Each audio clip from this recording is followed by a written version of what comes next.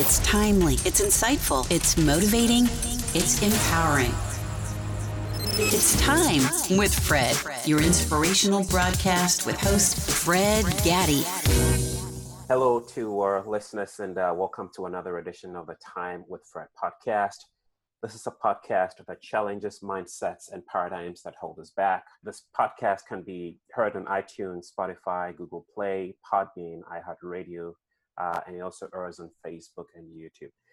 Today, I have the pleasure of having with me Dr. Michael Lyles, who is a psychiatrist, and I'll let him introduce himself in a little bit. But we're going to be talking about depression and particularly the impact it has on our mental health. I'm sure it goes without saying with the times that we're in right now that depression is a very popular topic. So what an appropriate time to be discussing this topic with our expert, Dr. Michael Lyles. Thank you so much for coming in the Time with Fred podcast today. Thank you for the invite. My pleasure. So, Dr. Lyles, can you tell our listeners about who you are? Just a brief background about who you are, what you do, before we get into the topic for today. Okay, I'm a board-certified psychiatrist from Atlanta, Georgia. I've been a psychiatrist since 1983. I've worked in a lot of different settings, hospitals, prisons, mental health centers, but I've been in private practice since 1997 in my own practice. So treat a lot of people with depression, mood disorders, bipolar disorder, a wide variety of problems. Went to medical school at Michigan and trained at Duke for my psychiatry. And you also work with religious organizations and some sports teams too, right? Over the years, I've been blessed to work with a number of churches, religious organizations. I was a consultant to the Atlanta Hawks for a while, helping them with their draft preparation. That's the only thing anybody ever wants to hear about, by the way. And so whoever said that depression does not affect church folks is a big fat liar then, correct? The Billy Graham Crusades, I consulted with them back in the 1980s.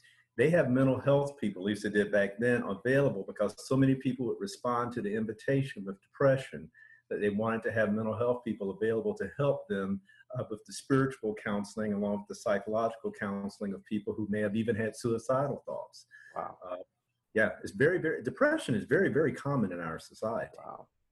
So if I were to ask you, Dr. Lyles, to maybe explain what it is, right? Because this term is tossed around rather loosely. You might hear people say, I'm depressed and all of that. But when it comes to that topic of depression, what exactly does it mean to be depressed? It's being sad. Well, first of all, everybody feels depressed from time to time.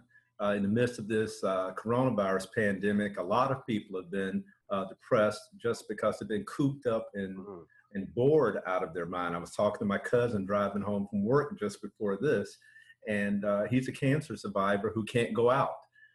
He's been in his house since March, and it's getting to him. Yeah. Just a lack of access. He's a deacon at his church, and they don't have services. They don't meet with anybody. So circumstances in life can make people feel sad, down, blue, and have a sense of loss. When we talk about clinical depression, we're talking about someone that can do that without there being a trigger, first of all. And whether it's a trigger for it or not, the depression becomes very overwhelming. It takes over their life, and it becomes like right here in front of them. It's all they can see. And it's usually a sense of feeling down, low, blue, with a loss of interest in things that they used to do that gave them pleasure. They may have trouble sleeping, usually waking up in the middle of the night, or sometimes people oversleep, trouble with their appetite, trouble with all kind of pleasure drives. They just don't want to do anything. A sense of anxiety, a sense of helplessness, maybe even suicidal thoughts, isolating from people.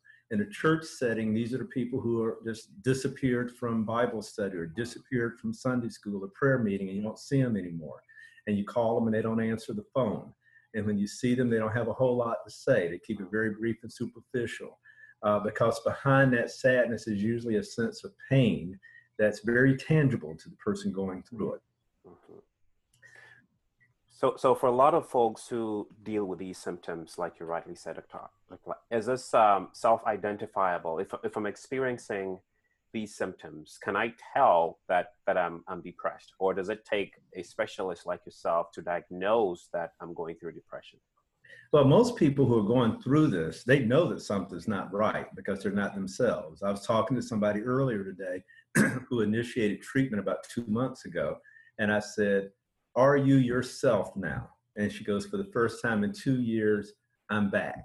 And her mother was with her. She said, "Yes, my daughter is back." Because everybody knows that something's wrong. They just don't know what to make of it, how to conceptualize it. Because it's very important to realize that when you say that someone is depressed, depression is a symptom, not a diagnosis. It's like saying someone has a headache. If I have a headache, it could be because I have a brain tumor. It could be because I'm in caffeine withdrawal. It could be because my dog woke me up in the middle of the night and I'm sleep deprived. It could be because I have diabetes. It could be because of a lot of things. A symptom does not predict causation. And a depressed mood, feeling down and low, does not always translate into a chemical imbalance in the brain. There are a number of medical problems that do it. There are nutritional problems that do it. Sometimes there's situational things like we were talking about with the pandemic. Sometimes there's spiritual things. Many times Christians assume, like Job's friends, that somebody with depression has to have done something wrong, some unconfessed sin to be in the shape they were in. And that might be true, but it may not be true. And the most important thing to do is to listen to the person to try to understand exactly what's going on. Now, especially talking about the pandemic, right? Since this is hot, this is something we're all dealing with. I mean, what is the impact of what we're going through? How impactful is this to our health, especially? I mean, is there any telltale signs we need to be looking out for, especially as far as the pandemic is concerned?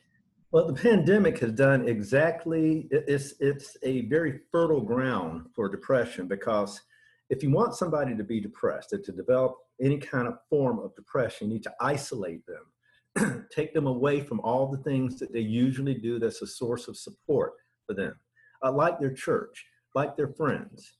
I deeply miss meeting with my buddies to have a breakfast or a cup of coffee, or just to go do something fun, even if you just go for a walk.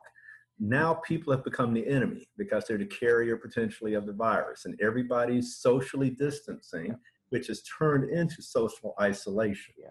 And the usual, in the words of one of my patients, the guardrails that kept me right in life, which were her fellowship with her Christian friends, going to her Bible study in her small group, attending worship service. All of that's online now. And she's not sharing air with another human being. Right. So that in and of itself puts people at risk. Right. And then the losses that people have had, watching loved ones get sick and going to hospital. One of my patients, her sister got diagnosed with cancer, went in the hospital. She was not allowed to go in with her. Her sister died in the hospital with nobody there with her. People who have parents in nursing home and assisted living facilities that have died alone with them looking in windows because they couldn't go in. Those are losses. Well, another kind of loss, my son and his wife had a baby 2 weeks ago. Our third grandchild, first granddaughter.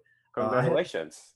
But I had to get COVID test. I could not see them. Wow. Between March and now, I have not been in their house. Wow. Because I'm a risk to bring the virus in. And then once they had the baby, I had to get tested and quarantined until I get the results back before I could see my granddaughter for the first time. Wow. Now, with my other kids, I was at the hospital when she gave birth. Yeah. You know, I mean, our lifestyles, what we do with our families and our loved ones and our friends have been disrupted by this. And it's been very difficult for a lot of people. Yeah. This is definitely like a game changer then. And if the isolation, right, is a huge factor or contributing factor to what we're doing, then I would imagine that the cases of depression are going up, right, astronomically, right? There have been several studies that have been going on since this started that have shown that, yes, there's an increase in reports of depression, not just in people out there in the community, but in healthcare providers. It's very, people that are working first responders are having a lot of trouble dealing with what they're seeing a lot of death, seeing a lot of sickness, dealing with family members that are very stressed out and yelling at them because they can't see their loved ones. They don't know what's going on with their loved ones. I remember when 9/11 occurred, I was involved with some rescue. Well, really, we were doing some counseling of first responders about 3 weeks after 9/11 in New York. And the firemen and the police were talking about how hard it was to see what they were seeing. This reminds me of that, talking to people that are frontline in emergency rooms and ICUs, talking about what it's like to see this from a healthcare point of view. Wow. And mental health people to hear some of the dreadful stories we're hearing of people who, like I said, are losing loved ones and they didn't get to be with them. Wow. So giving the challenge we currently have, right, with the isolation and all of that, how do we manage this, right? Because I don't think we can totally eradicate, because we're in this for a long haul. We don't know when this thing is going to end, but how do we then better take care of ourselves or manage, depression, if that's the case, if anyone's dealing with it? Are there some practical ways from your perspective to kind of manage this at all?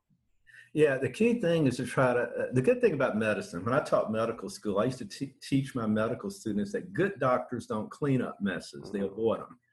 So the issue isn't, we do need to know what to do if somebody's depressed, and we can talk about that in a minute. But the issue is, how do you avoid getting to that place in the first place? So that's where the money is what can you do to avoid it? And a lot of it has to do with your attitude and your mindset, and the rest of it has to do with action. Attitude-wise, you can't just focus on everything you've lost. You can't just focus on how everything is different and whine and feel sorry for yourself about how ain't it awful that I can't do this, that, and the other. Because the Bible says to be thankful for your situation. To look for things to be grateful for, things to be thankful for. Look at how God has blessed you in the midst of all of this. To remember His blessings. So I encourage people to look for something positive in the midst of all of this. Even though I don't get to see my grandkids as much, they're all healthy. They've all tested negative. And I have kids that work in healthcare. They've all tested negative. And I tell all my patients, tell me something that's going right about your situation. Tell me something that's been positive. Tell me something that really came through for you. Here in Atlanta, we had a young man whose both of his parents died from, he's a senior in high school. Both of his parents died from coronavirus 2 weeks ago. Wow. And they started a GoFundMe page for him. And one of my patients today knew the family. It was very sad about it, but he said, you know what? They were trying to raise $150,000 for this young man who has no family now because he's about to go off to college with no support, nothing. And last time we checked, it was over $200,000. Wow. He says, people have just shown up and shown out and loving on this guy. And he says, in the midst of great tragedy, you see people showing something good. Yes. And you look for the blessing. You look for something good. And then you don't get passive about it. You can say, oh, I can't see my friends. Well, yes, you can. You can go stand out in the driveway and talk to somebody. I'm putting chairs out. I'm setting up an entertainment area in my backyard, which is going to be a bunch of chairs that are socially distanced so that my friends and my family can come over and we can sit out in my backyard. And if nothing else, we can eat hot dogs together and talk to each other 10 feet apart outdoors. I don't have to wait for some restaurant to have seating on a patio. We can do it in my backyard. We can do it in my driveway. You look for what you can do and you capture it. I love that, Dr. Laz, because oftentimes, when we're going through, the challenges in life, the focus is always all on the negative, right? It's the death toll. And we're not minimizing all of that. Those are real. But what you're saying is that in spite of all that we're going through, we need to intentionally focus on the right things, the things that bring us joy. But you talk about attitude here and mindset, and let me talk about the church a little bit, because as faith people, it's easy to to kind of explain this theologically. This is what the scripture says, to be thankful and all of that. But research has shown that being grateful or gratitude actually has some health benefits. Is that correct? Yes, that's very true. It's very true. And that's something that we do with people, whether they're Christian or not, because it helps your immune system. You want to talk about coronavirus, right? Being thankful, being positive, being grateful helps your immune system. When people get depressed and sad and anxious and stressed out, your immune system doesn't work as well. So that if you are exposed to coronavirus, you're already in a deficit situation to fight back. You're a sitting target because your immune system isn't there to help you fight. So yes, these things, truly I would have fainted unless I had believed to see the good of the Lord in the land of the living. You know? To take this a step further, I was in a meeting actually a little while ago with a group of police officers, and they're talking about emotional health and its impact. And they're, with given what they do, and especially what's going on right now, they're at a high risk. And there's always this misconception, right, that you can't allow yourself to be vulnerable, right, because you're the hero. You're supposed to fix stuff, and so there's a very high suicidal rate among police officers, but more particularly also with men, right? We like to mask our emotions because we don't want to appear vulnerable. We don't want to appear as weak. And so we kind of bottle these things, and it gets to a point where we can't take them anymore. Why is that, especially for men? Cultural. If you're a strong man, you're not supposed to be weak like that. One of my male patients made it, he summarized it very well. He says, when my wife gets upset, she gets depressed. He says, when I get upset, I get drunk, and then I get even.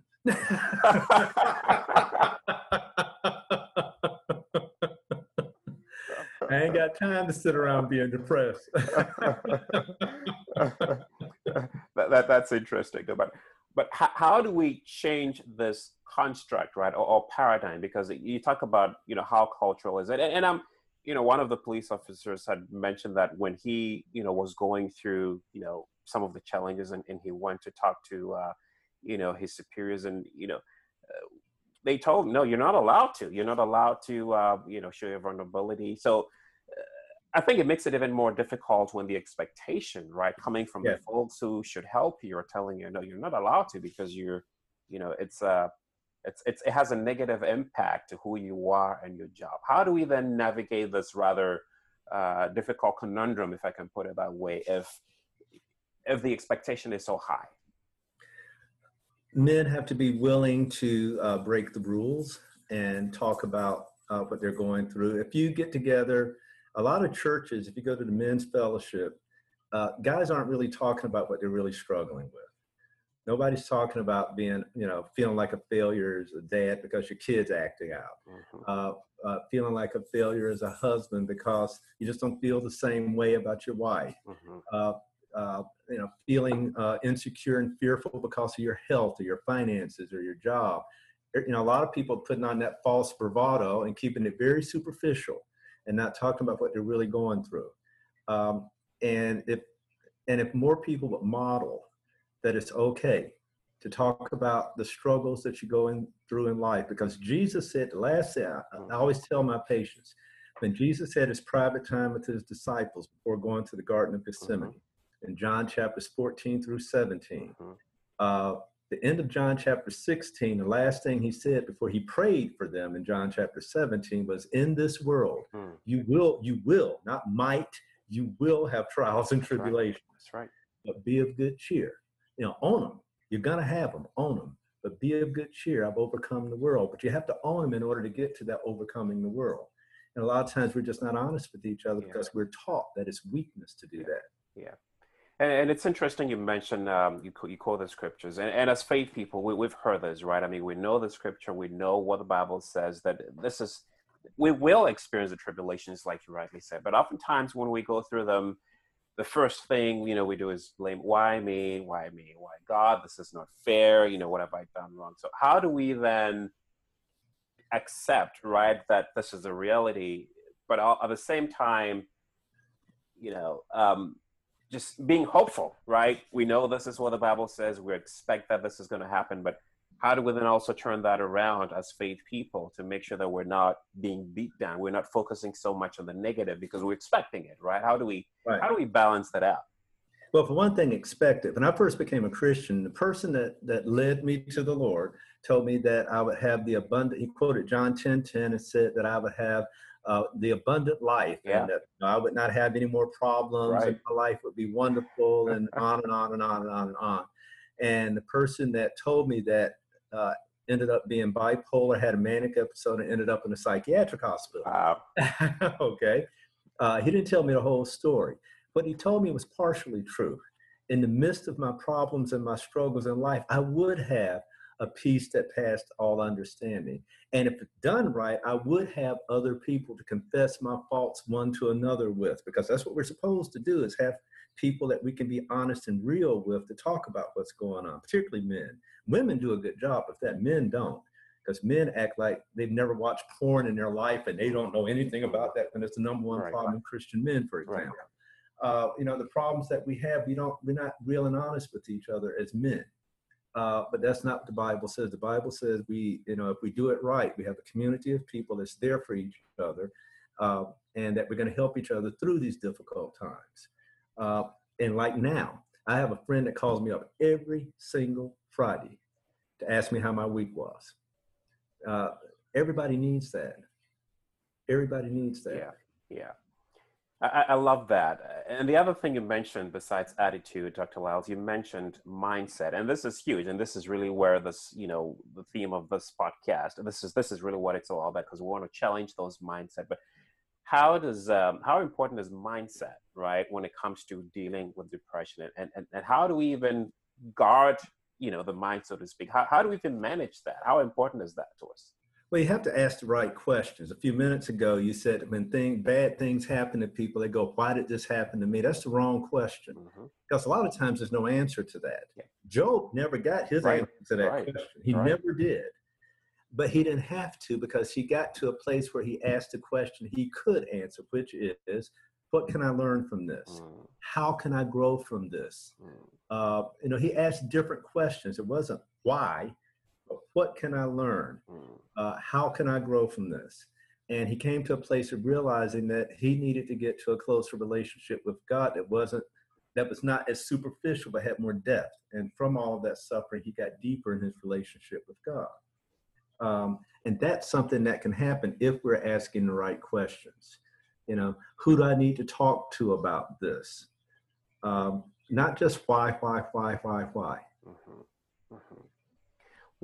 think it's Proverbs 4:23, maybe, that says, guard your heart, mind, maybe, with all diligence, right? Because out of this flows the issues of life. What are some practical ways that we can guard that mind, or be mindful of some of these thoughts, right? Because I talk to people, and it's just the thoughts just come into my mind, and I just do. And the fact that something comes to your mind does not give you permission, right? If you're walking across the bridge and you're depressed, and the thought hits you and tells you to jump over and we've seen people commit suicide, but how do we guard that mind, Dr. Lyles?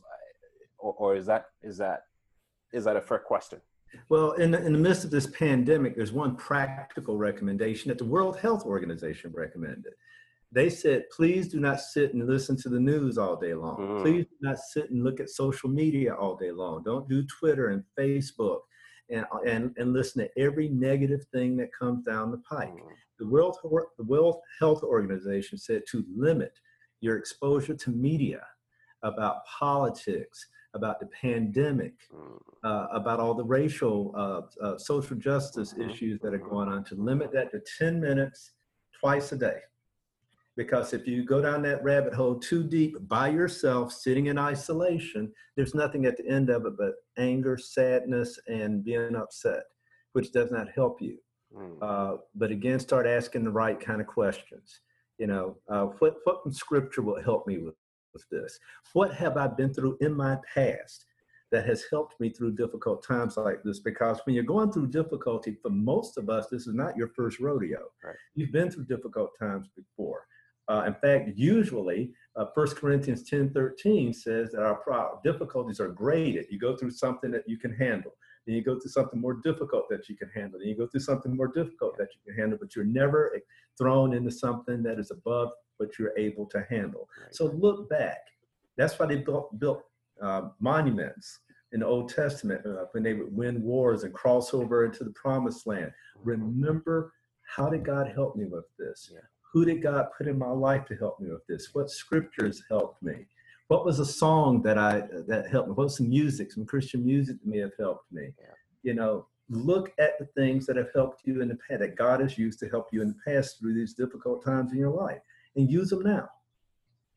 Yeah, I love that. I love that. And I was just talking with a friend the other day, and she was telling me that she has a gratitude list, right? She has every morning, and I'm not sure how she does this, but she writes down 100 things that she's grateful for. 100? 100. Like, how do you do this? And she told me, Fred, it's, oftentimes it's the things we take for granted, right? The ability to breathe, to walk, have a roof over your head, have friends. So she counts even the things we take for granted. And it was an eye opener for me, because sometimes we think gratitude and we're looking for the big things, right? The car, the houses, and all of that.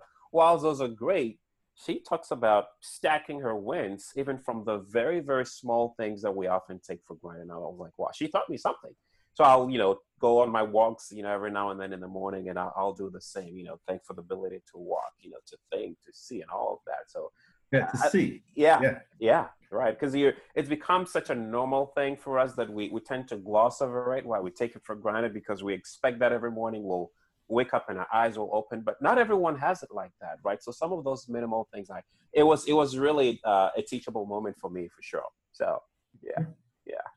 I had a question yesterday. I was giving this talk on managing emotions at a local university, and one of the questions that came was from this widow who said, how do I manage my emotions, especially in times like these when I don't get any physical hugs? And so she stopped, right? We created to be social beings, right? And so she doesn't have any of that. And she was like, how do I manage something like that? I can't hug anyone. I can't shake anyone. It's really hard for me.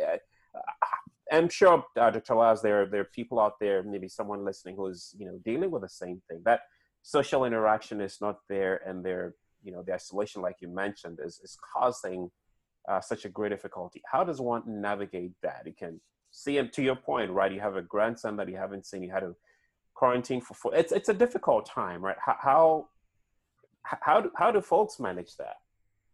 Well, obviously, I was joking with you before we started that, I've learned how to use Zoom. I used to think it was a noise a motorcycle made. And now I've learned what it really is.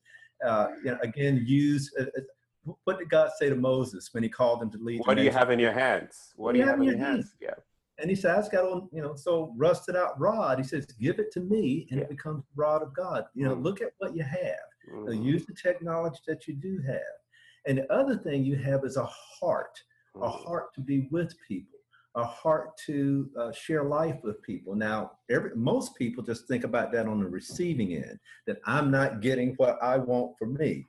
Well, the flip side of that is, why can't you call up somebody and minister to somebody else? Sometimes in serving someone else, you get more out of it than the person you're trying to serve. I'm sure there are other widows that you can call. I'm sure there's some young people that you may know that you can call and encourage them by reaching out to try to serve somebody else. It takes the focus off of you. By reaching out and serving someone else, you begin to become aware of what you have that you've been blessed with.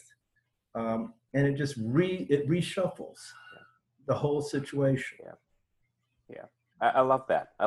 This is great. I'm getting a lot out of this. So as we change gears a little bit here, there's a lot of research actually. So I think it was one of the articles that you wrote, Dr. Laz, that I was reading.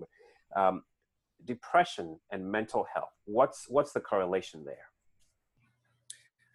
Well, people who truly, as I was saying before, when people get severely depressed, they can't think straight. It clouds everything that we're talking about. If somebody's very, very depressed, they don't see my glass here. They don't see the glass is half empty or half full. They see fingerprints on the glass, and they say, "Why do I always get the dirty glass?" They never make it to the water because their perception and view of things becomes so skewed and negative. And it begins to affect everything that you think and how you relate to people, how you think about things, and how you act. I had a patient who, when she got so depressed, all she did was stay in her bed all day long. Her mother came by to see her, and she said she opened the door and she smelled her before she saw her because she was so non-functional. She had gotten that non-functional. and it broke the woman's heart. It broke. And the thing that's so horrible about all this is that most of this stuff is very treatable. The stuff we can help people with, but they have to be evaluated properly and properly. Wow. Wow. So and again, it comes down to that whole, negative thing, right? I mean, talk about mental health, and it's, people think you're crazy, right? But if someone is at that stage, right, and again, the associated stigma, how do they maybe open up to get the kind of help that they need, right? Again, it comes down to that whole, we want to put up a facade, we want to put up a front, want to appear that everything else is going well, whereas it's not. How seriously should we take that, especially given how easy it is for this to cross over to extreme areas that we don't want to deal with? Find one person that you can be honest and real with. You don't have to find, it's like I was talking to this young lady and she was saying, I'll never find a husband. I say, you only need to find one guy. If you stop worrying about if there's 50 of them out there, you only need one. Okay? And you don't have to worry about telling everybody in your church and everybody in your, one person that you can be open and honest with, one person that you can tell your story to, one person that will pray with you, one person that will come alongside you and be with you, one person that might go with you. The number one people who treat depression in this country are not psychiatrists. Here's a quiz for you. Which specialty treats most of the people with depression in this country? Psychiatry is number 3. Who's in number 1 and number 2? Counselors, maybe? I'm talking medical specialties. Which medical specialist do most people with depression go to? Psychiatrists are a distant third. Psychologists? Internal medicine specialists, internal medicine, family medicine doctors, and number 2, OBGYNs. Wow. I would have never guessed that one. That's why we're having this. In other words, my point is that everybody assumes that if someone is depressed at any degree, that the first thing you have to do is drag them to see somebody like me. And that's not true. The usual process by which people get help is they start off with a friend, and that person may take them to see a minister or someone with spiritual authority. And then they may go see somebody in primary care or their OBGYN. And then they may go see a therapist or a counselor or a psychologist. It's way down the road before they come see somebody like me. And we only usually see the people who are very, very ill or difficult to treat because they usually have gotten the help they need before they ever make it to us. So say, if and I'll use myself, for example, like it comes down to, managing, emotions, managing stress. I was talking to this, another guy on a different podcast, and he was talking about his ex-military, and he came out, of course, dealing with PTSD, and it got to a point where he was ready to take his life. He was concerned about opening up, because he had been trained as a soldier. You got to be a man, you got to be tough, and so he was bottling this to the point where he couldn't take it anymore. And he was sharing with me that he had to let his wife in, and it was that time. The moment he allowed his wife to step in, she was able to help him. He was about to pop all these pills and just end it. But by opening up. Yeah. That's one person. That's what I said. It doesn't have to be 5 or 6. If you can, people say, okay, if somebody's having suicidal thoughts and you talk to them about it, it's going to make them suicidal. No. If somebody's having thoughts of suicide and you get them to talk to you and get the secret off their chest, it actually decreases their suicide risk. It's the secrets that we keep that destroy us. That's why the Bible says, be careful that your sins find you out. You need to have your problems out in the open where somebody can help you with it. It's when you own it and you confess it and you share it with one another that you can be healed. When you keep it and act like nothing's going on, that's a recipe for disaster. Yeah. And you have those who are quick to say, look, I've been hurt before, I trusted so-and-so in the past and they did me wrong, they did me dirty. So now I'm guarded, once bitten, twice shy. So I'm not going to let anyone into my life. And so they're by themselves, right? On that island by themselves. Now, for someone who's been hurt, for someone who's been hurt, disappointed, maybe, marriage, relationship, whatever, right? That's a challenge they're dealing with. How do they overcome that? How do they learn to open up again, given the fact that they've been hurt in the past and they don't trust anyone anymore these days? Well, first of all, I'm assuming that you're opening up to a safe person. A safe person is someone who's not going to re-victimize you and do like Job's friend and made him feel worse. Yeah. Okay. Someone who is going to listen. Someone who doesn't have a vested interest in the situation. They're only there to help you. They're not trying to make money off of you or take advantage of you, or they want something from you. They want nothing from you other than to help you. Somebody who will pray with you. Someone who will keep what you say confidential. Safe people. And the church, now you're going to get me started on a rant. I've been a psychiatrist 37 years in practice. That's not including training, which was another 4 years, about 41. Well, really, and in medical school, about another 2 more. We'll just make it 43 years.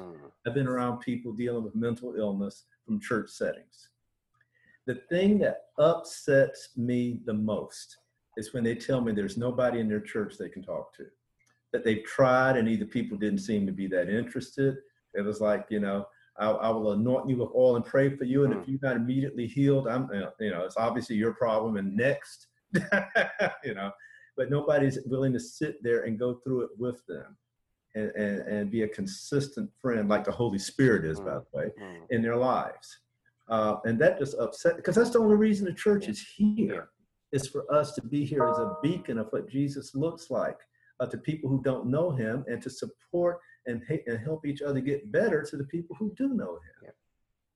Yeah. And when people have to go to an AA meeting to get a hug because they can't get it at their church in their Sunday school class, but if somebody has to go to an AA meeting for somebody to listen to them and not judge them and just give them a hug and say, if you're having problems, you can call me up anytime. I'm willing to listen. Yeah. You have to get that at an AA meeting because you can't get it at your church.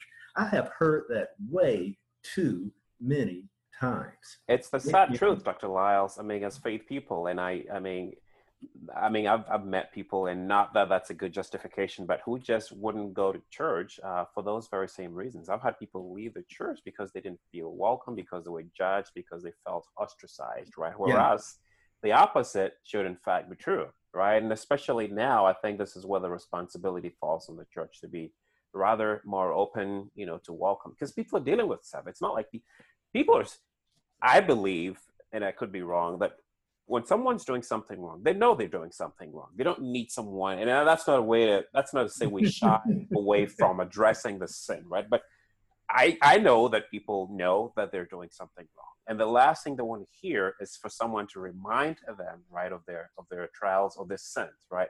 But that's another topic for another day. But it's true. What you're saying is really true. And so they'd rather go to someone else and get the help, and then we wonder why the church is so empty, right? Because we're driving these folks away.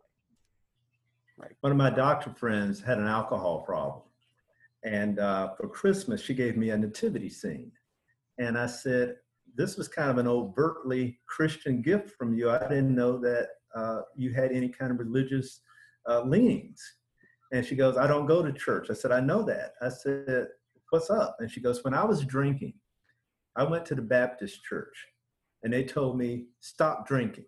And I went home and I tried to stop drinking and I got drunk and I didn't go back. So I went to the Methodist church and they told me, stop drinking hard liquor, just drink wine. So I went home and I had 2 bottles of wine and got drunk. And I went to the Episcopal church and I said, I have an alcohol problem. They said, don't drink alone. Next time you want to drink, call me. I'll come drink with you. And she said, then I went to an AA meeting. And I said, I have an alcohol problem. And somebody hugged me and said, I'm going to be there and walk through this with you. And she said, that became my church because I didn't feel loved until I went there. And that's what she was supposed to get at church. And if the people listening to this, they don't get anything else, be the change you want to see. Yeah, don't sit around and wait for somebody else to make the first move. If you're in a church and you know your church isn't doing a good job of that, pray for God to show you one person that you can bless, that you can show what Jesus really looks like and feels like. So don't have to come see people like me, but somebody to listen to them, okay? I got plenty of patience. In fact, I spoke to a group of pastors one time. I get I can really get kind of agitated talking about this because I know the pain that happens as a result of this, because I've been in rooms with people. And I told them, I said, if you guys keep acting like people don't have these problems, you're going to make me rich. Because they're going to keep coming to you, right? Yeah, because they're going to come to me instead of coming to the church. And they're supposed to be coming to the church to get some of the things they're having to go other places because they can't get it at their churches. Right. That's a wake-up call, really. That's a wake-up call for all of us.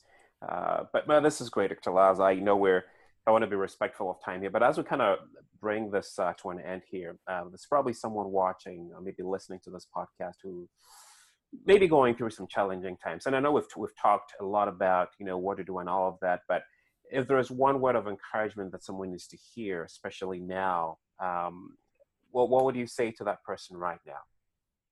Don't suffer alone.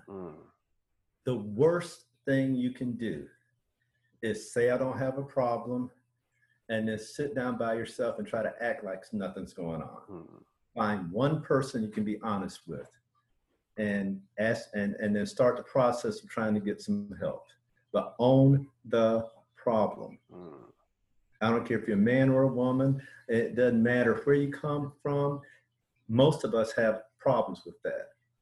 And own the problem and give it to God and ask for one person that can help you walk through this. Don't suffer alone. I love that. Dr. Laz, I want to thank you so much for coming on the podcast and sharing these health, physical, and I guess, but also spiritual. We're all spirit beings, right? Whether you're watching or listening to this and you're saying, well, I don't believe, I'm not a spiritual person. It's okay, but there are spiritual implications here that I believe can be applicable to you regardless of your religious background. So Thank you again for coming on the podcast. I pray that this continues to go well, that your family is well, and hopefully you get to see them very soon. But I appreciate you coming, and thanks to our listeners for tuning in as well. And until next time, stay well. Thank you.